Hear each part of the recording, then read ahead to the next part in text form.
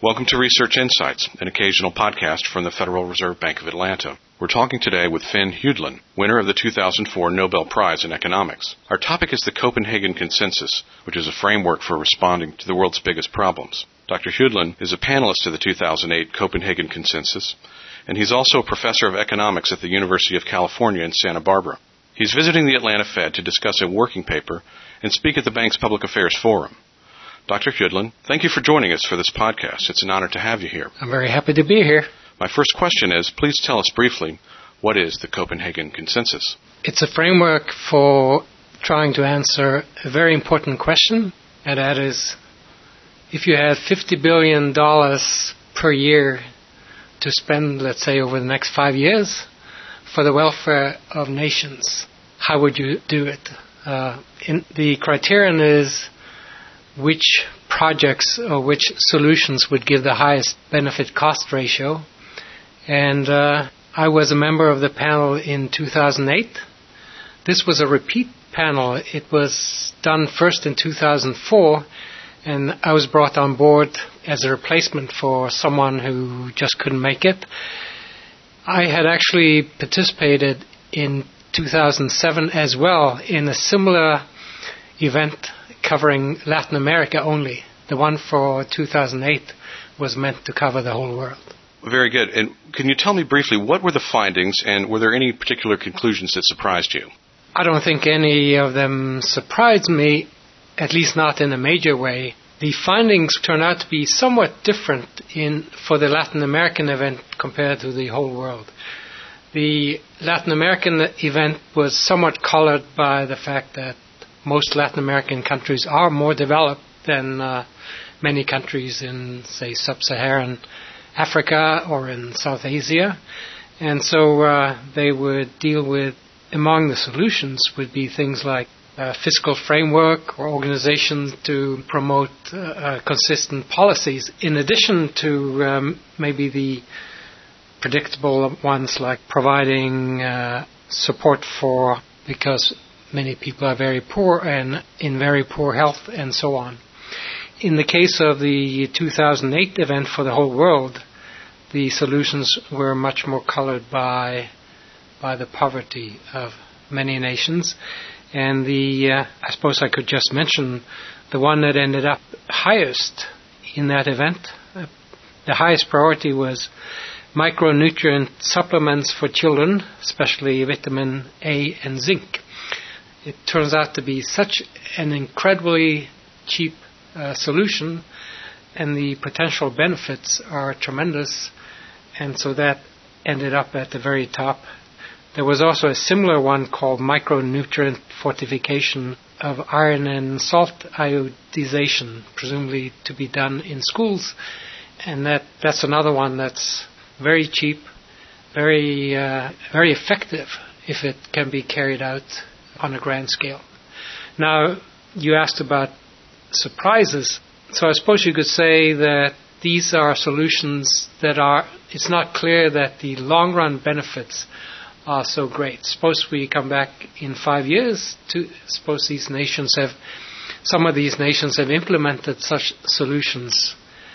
Chances are that many of them will have a new cohort of children in the same dire situation, and then it would be repeated. And so some solutions focus more on the long run, and one of them was removal of trade barriers. The idea being that, well, the experts to whom we listened as a panel, they presented numbers, very convincing numbers, that by such removal of trade barriers, the nations would grow and presumably then become in a position to take care of many of these problems themselves. So you have short-term and long-term benefits to the various solutions that you're proposing here. Yes, and that's taken into account. We are supposed to look ahead and look at the benefits. Actually, we with the help of the experts. The way this worked was before we met in grueling events of 3 days in a row, or in the case of Latin America, or 4 days in a row in the case of the whole world event, experts had been assigned to write solution papers where they provided their assessment of the benefit-cost ratios and so on. And then another expert was assigned to challenge the solution paper. And they were present to speak with us and present their findings. And in their charge was to take into account long-run effects. In other words, you look today, but the idea is to look at the effects not just next year, but years into the future, and to discount the benefits. It's a little difficult to know exactly what discount factor to use, but we were told, or they were told, to try two different implicit interest rates, namely 3% and 6%, to get a sense of both the short run and the long run effects. Was there a particular solution that interested you that you felt very strongly about? Well, I was a little surprised that, I suppose I should preface this by saying that we as a panel were free to throw out solutions if we thought they were inappropriate. And they could be inappropriate simply because we didn't think there were enough numbers to back them up, or because it was so obvious that the benefits were smaller than cost that there was no reason to consider them. In some cases, we had discussions about throwing solutions out for, the criterion is benefit-cost ratio, so that's benefits divided by cost.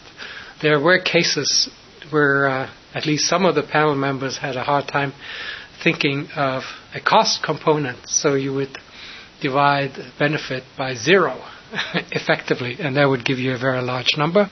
But we decided not to be too hard-nosed about that. But the solution of removing trade barriers actually created a little controversy, because some panel members claimed that the costs were not so well identified, and I was among those who pushed heavily for keeping that solution in there. Good. Do you have any thoughts on what can be done to advance the agenda of the Copenhagen Consensus, how we can find money to pay for the costs? Well, this is mainly meant as advice to governments. The Danish government was very much involved in paying for this whole process. It's not an inexpensive process just to come up with the rankings. It's a time-consuming, and you have to fly everyone over to Copenhagen and so on. Now, the Danish government is an example of someone who is very much interested in the outcome, and I would presume also the other Nordic countries, because they tend to give aid.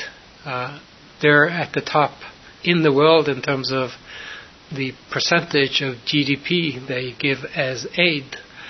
And I presume they are very much interested in knowing where should we put this funding. But I would say that other countries should be interested as well. Nordic countries give a high proportion of their GDP to aid, but GDP is not very large in those countries. So clearly the United States, for example, with a much smaller proportion to government aid, the dollar amount is much larger, and I would say that all Western economies, all developed economies, should think hard about looking at these rankings and try to get ideas for how they can use aid more efficiently. Do you have any other thoughts you'd care to add about the Copenhagen Consensus? No, I just find it a very important and interesting process, and I imagine it will continue from time to time in the future, maybe with different areas to look at. In fact, I know that there will be another event on a much smaller scale probably in August and September, on the event of the next Kyoto round on climate change. And my understanding is that there will be a Copenhagen Consensus event with probably a slightly smaller panel, but one that will be run in the same way, and try to come up with a ranking for what is reasonable to do about the global climate. And you'll be involved in that effort? It looks like it. I'm not an expert in that field, but that's not a prerequisite for being a member. we listen to the experts and we assess the credibility of their findings, and then we do as best we can to rank the solutions. Good. Well, I know that you're here at the Atlanta Fed to discuss some of your research. Is there any point that you'd like to make about the research you're working on or any other projects that are on your list? You're talking about research projects? Yes. Yes. What I'm working on now is, I suppose, may surprise some because it's mostly monetary economics. I'm probably best known for my work in real business cycles and maybe on the time and consistency of policy, not so much. So that aspect of monetary policy fits with my past research, but to look at the role of money for questions having to do with business cycles or even for long-run inflation, that's something that until maybe 6 or 7 years ago was a little bit out of what I normally would do, but I find it very intriguing to see the importance many people assign to money, and I'm always a little puzzled by that because it's so difficult to find a credible propagation mechanism, a way for money to have a role for the real economy, and that's really the two most recent projects are projects along those lines in monetary economics. Very good. Well, thank you so much for talking about your work and the Copenhagen Consensus. Again, we've been speaking with University of California at Santa Barbara economist and Nobel laureate Finn Hytlen. This concludes our Research Insights podcast on the Copenhagen Consensus. For more information on this project, please visit www.copenhagenconsensus.com. Thank you for listening, and please return for more podcasts. Thank you.